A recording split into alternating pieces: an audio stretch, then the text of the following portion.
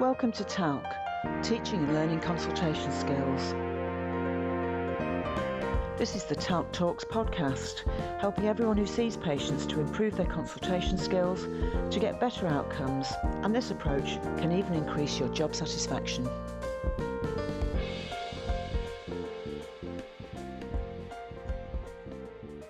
I'm talking today about the module TALC Advanced Skills for Effective Explanations and Planning of Personalised Care. I'm going to be talking about the chapter called Empowering Explanations for Persistent or Functional Symptoms. Now, these kinds of symptoms are very common in primary care and indeed in many secondary care clinics. There's been a lot of new research which will help us to understand both how these symptoms arise and how best to create effective explanations which will help patients to understand their condition.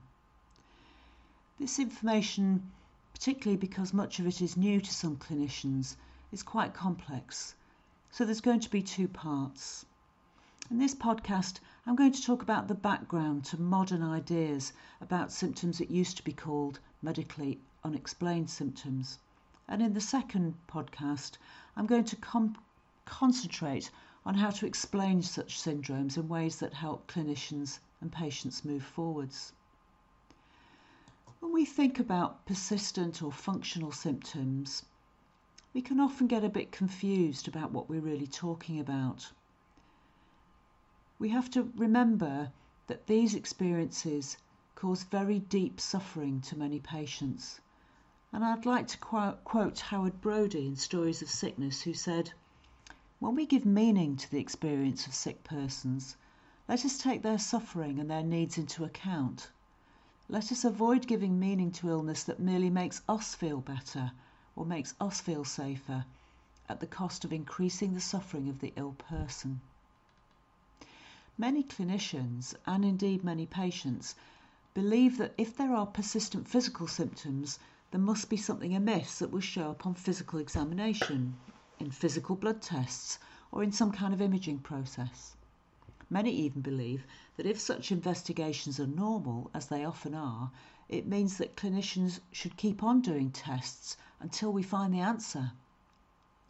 A second concept, shared by many, is that the absence of abnormality on testing or examination, in other words, when tests or examinations are normal, means that the symptoms are medically unexplained. This may also mean that wellness or health are somehow seen as merely the same thing as no physical abnormalities present. All these beliefs are no longer tenable because the validity of such ideas has not been confirmed by research and is not borne out by long clinical experience. The idea that symptoms in the absence of physical findings are unexplained and unexplainable, or that health is merely the absence of physical abnormality, has now been superseded by a much deeper understanding of what makes symptoms persist. And neuroscience has brought many new insights into this. All clinicians will benefit from sharing this new understanding, using it to inform themselves, their patients, and to assist in planning care with patients. This helps to avoid the situation where the clinician becomes overwhelmed by the patient's own feelings of helplessness and frustration, which can happen as a result of transference. The patient's own feelings of helplessness and frustration arising, of course, because they have persistent, difficult symptoms. Clinicians are often rather concerned that patients expect to be fully cured of their pain or other symptoms. In fact, what people mainly want is to be fully listened to with attention and care, which uses all the active listening skills described in the module TALC, Skills for Effective Information Gathering. Patients also need to feel understood and accepted, using the skills from TALC, Skills for Building Effective Relationships, and to work with a clinician who consistently cares for them over time. It is important not to generalise about persistent symptoms. All patients are different, and explanations and care plans need to be personalised for the specific needs of each individual. Sensitivity and negotiating skills are required for clinicians to work collaboratively with their patients together with a willingness to try things out and to review progress regularly.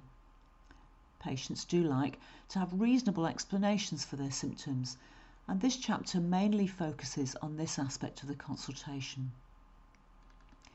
There are three loosely distinct patterns of symptoms that occur in the absence of abnormalities on examination or testing.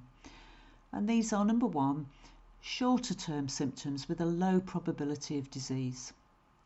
These are recognised by the absence of red flags or signs of recognised disease, combined with positive pointers to a functional disorder. Some patients with such symptoms may develop disease over time, and the incidence varies between 5 and 10% depending on the context and depending on which research studies you look at. It's reasonable to offer reassurance and expectant management, such as this usually settles with time, but that needs to be combined with very careful follow-up and very clear safety netting arrangements. Number two, functional syndromes with symptoms that overlap and cluster together, for example, irritable bowel syndrome or atypical facial pain syndrome. All specialist clinics have their own examples of these syndromes.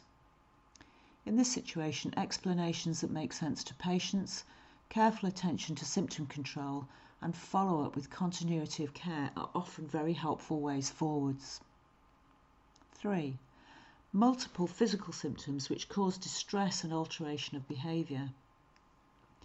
These syndromes have considerable impact on daily life, resulting in patients frequently seeking help from clinicians. What's needed here is non-stigmatising explanation, long-term continuity of care, and an accepting and caring attitude from the clinician. You might want to look at the chapter called How to Enjoy Those Patients with Really Long-Term Problems, the Positive Bathe Method, for more information about this. The rest of this podcast is going to concern itself mainly with how these symptoms arise. Most systems in the body can give rise to symptoms that can be distressing and even very severe without any structural deficit or anything abnormal on blood testing. It's actually thought that about 1 in 4 people seen in primary care have such symptoms, and about 1 in 3 of those attending neurology clinics. All hospital outpatient clinical staff recognise such symptom complex within their own specialty. It has been estimated that about 52% of new referrals in secondary care and 25% of those frequently attending clinics have such syndromes, with tests and investigations remaining normal. Multiple referrals and investigations often yield little benefit to the patient's overall health. Now, these symptom complexes have been referred to by a variety of terms, including medically unexplained symptoms, persistent physical symptoms, chronic pain syndromes, chronic pelvic pain, somatization, functional symptoms, symptoms with low probability of disease, multiple physical symptoms, bodily distress disorder. I'm sure there'll be some new ones coming along in future. The most neutral and the currently preferred term is persistent physical symptoms. This term is wide-ranging, including any such symptoms, and does not imply that the patient's symptoms are somehow not real. Patients often feel extremely frustrated or even insulted by the term medically unexplained symptoms, because to them it can feel as though that's a way of saying it's all in your head or that their suffering is imaginary. Their suffering and their symptoms are real, they're distressing, they're usually explainable.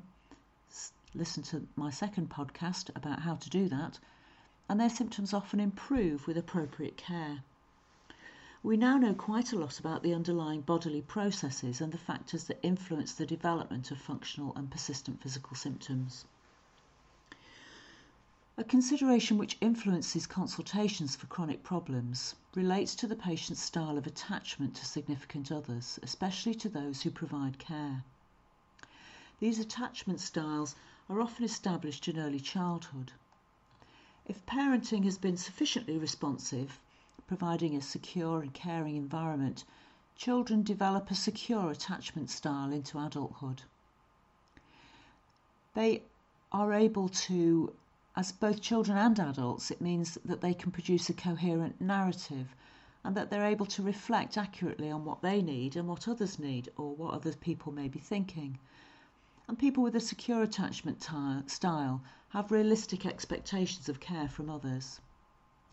If individuals with secure attachments develop persistent physical symptoms, they will often be able to overcome the problems by collaborating with their clinicians. In contrast, if parental care in childhood has been unreliable or inconsistent, children may develop an insecure attachment style. This means that there might be increased health anxiety and less coherent personal narratives.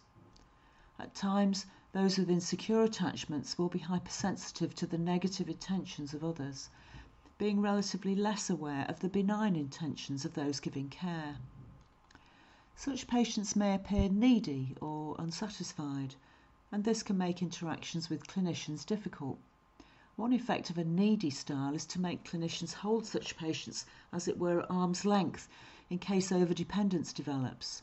In turn, that has the effect of making an insecurely attached person feel more rather than less needy, and this may increase their demands or expectations from clinicians even further, especially if they're experiencing distressing, persistent symptoms.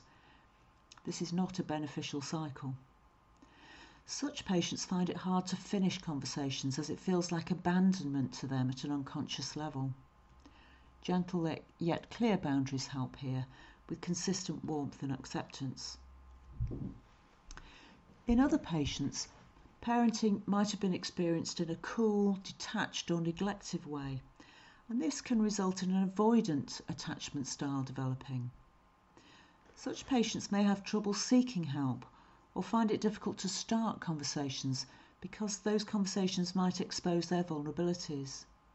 They may be mistrustful and avoid close relationships, including those with their clinicians. They prioritise autonomy and self-care. They may delay seeking help for persistent physical symptoms.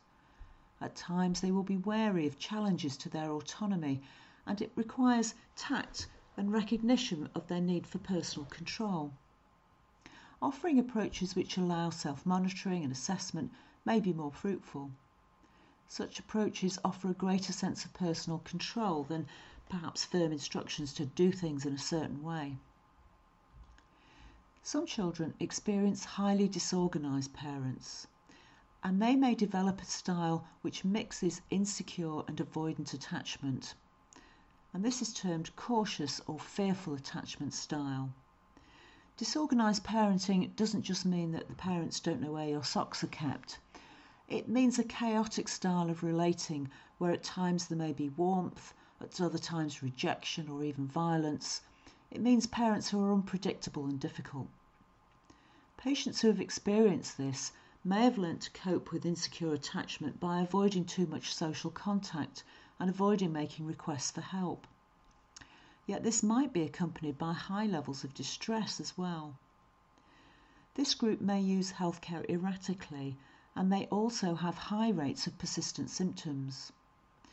Their unspoken message is something like, "I am hurting, but I can't trust you to help me," or more emotionally, "I hate you, but don't leave me." Most clinicians will easily recognise these styles in their patients. It's not helpful either to label such patients nor to blame them. These styles are unconscious and derived from childhood and are not in any way chosen by the patient. Rather, the understanding clinician will use their insight into attachment styles to provide consistent, kindly care without taking distress or neediness too personally. There are some very useful resources which can illustrate how childhood experiences alter attachment styles, and they're referred to with details in the reference list attached to this chapter. I'm going to talk a bit more about the syndromes that come under the umbrella term persistent physical symptoms, and talk about the factors and processes that create the conditions for those symptoms to persist. In the next podcast, I'm going to explain such syndromes in ways that help patients and clinicians to move forwards. So what kind of syndromes come under the umbrella term persistent physical symptoms? The most common symptoms that persist without structural deficits include back or joint pain, chronic persistent pains of all kinds, headache, weakness and fatigue, disturbed sleep, poor concentration, foggy thoughts, appetite and weight changes, chest pains, shortness of breath, palpitations, dizziness, a lump in the throat, nausea, bloating, and bowel function disturbances. These are often described in symptom syndromes or clusters such as irritable bowel syndrome, tension headaches, fibromyalgia, and older terms such as effort syndrome. From the list I gave, it's clear that this can affect most systems in the body. So what are the factors and processes that create the conditions for such symptoms to persist? Recent neuroscience and endocrine research has clarified some of the ways in which there is a strong and reciprocal link between what happens in the body, especially after trauma or noxious stimuli, what happens to the brain as a result, and how that influences future experiences of pain and distress. The brain, the mind, and the body are linked, and they also affect each other in both directions.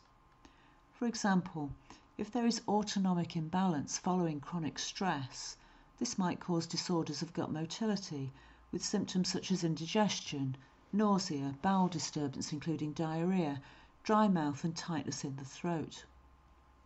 This is best explained in terms of muscle spasm or tightness in the gut, which can be relaxed with appropriate treatments. Excess adrenaline can result in symptoms such as rapid heartbeat and palpitations, chest tightness and breathlessness, dizziness, faintness, feeling lightheaded, feeling strange or spaced out, shakiness and tremor. Headache, muscle tension and neck stiffness, sweating and feeling hot or cold can all be associated with this.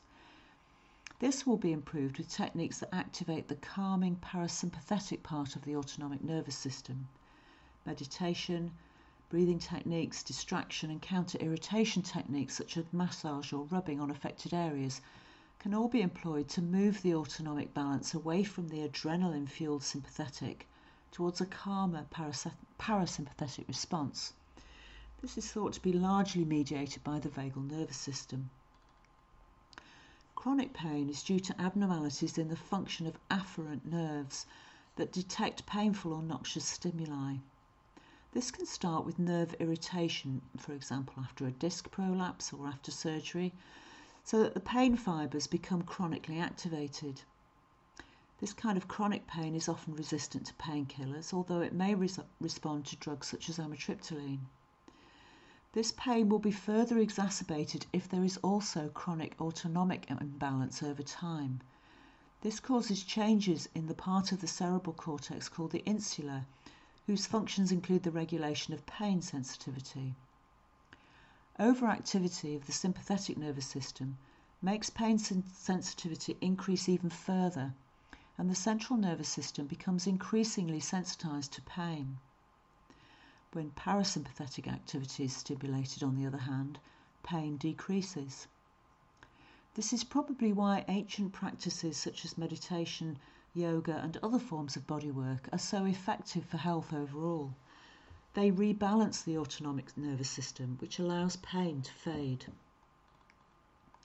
Although sensory nervous system in the body sends signals to the brain, these are called afferent signals. This also results in signals that go the other way, and these are called efferent signals. These efferent signals can in turn alter the way that afferent signals work. For example, if we are anxious, let's say about a driving test coming up, the adrenaline produced may affect the way the gut functions. We might recognise this as the sort of butterflies in the stomach feeling we get. However, if we then start to interpret that feeling as a sign of disease, the brain becomes increasingly sensitized to subsequent afferent inputs about gut motility, and the feelings may become stronger and more distressing, which may further reinforce the feeling that there is something actually wrong. This is not a conscious process, but it follows from the way our brains are wired. We're wired to scan our environment, both internal and external, paying greater attention to anything that is changing or which could be threatening to our well-being. Conversely, if we recognise that the butterflies in our stomach are merely a sign of anxiety, and we then distract ourselves by getting absorbed in another task, perhaps the driving test itself, maybe some calming music, then the brain becomes less sensitive to the afferent messages and they seem to fade away. Many life situations have similar physical effects, and we talk about them. We talk about having a lump in my throat when feeling sad, or we say it's hard to swallow something that we resent hearing, or perhaps we refer to a difficulty as being a pain in the neck. Embarrassment is fully recognised as a psychological issue, and yet the blushing that results from embarrassment comes from actual physical changes. Sadness is an emotional state, but we cry really real tears as a result. Pressures and stresses from all aspects of life affect the way the body feels. When there is short-term acute stress, adrenaline is produced by the sympathetic nervous system to make the body ready for a fight or flight response. This is very familiar to most clinicians. When completely overwhelmed by fear or stress, for example, in some domestic abuse situations, or when there is fear of imminent death, the parasympathetic nervous system can become very active via the efferent vagus nerve. The response may then be to freeze, as some animals do, playing dead when under attack. Another response when overwhelmed is to fawn, which means trying to placate the attacker. These autonomic responses occur without people being consciously aware of them. Some people are not properly aware of how acute stresses affect the body and may misinterpret the signals. For example, the butterflies in the stomach one is a good one. Some people actually complain of nausea and vomiting before examinations, and they may feel so aware of their gut motility, which increases, that they do actually vomit.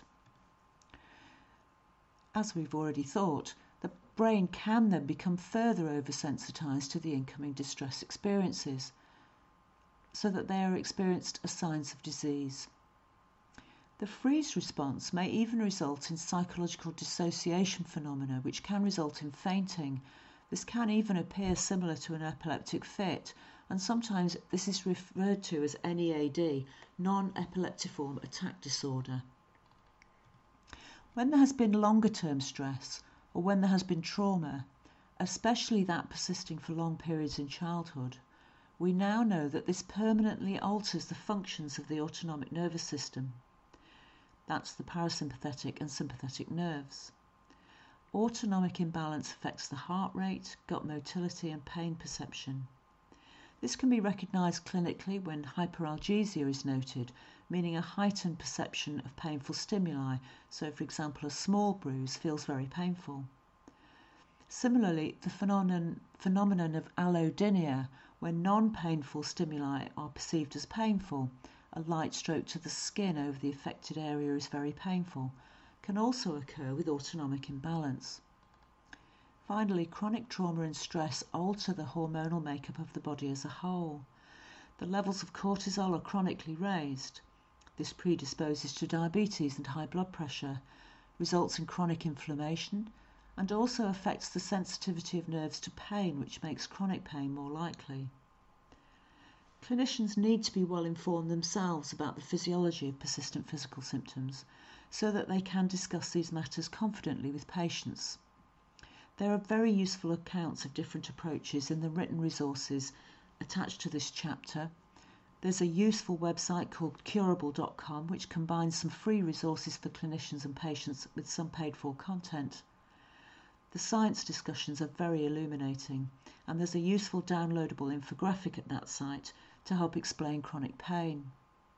There's a very useful leaflet-sized book that explains this for clinicians and patients alike called Pain is Really Strange, and it's readily available. This podcast was brought to you by NHS professional educators, making training available to all.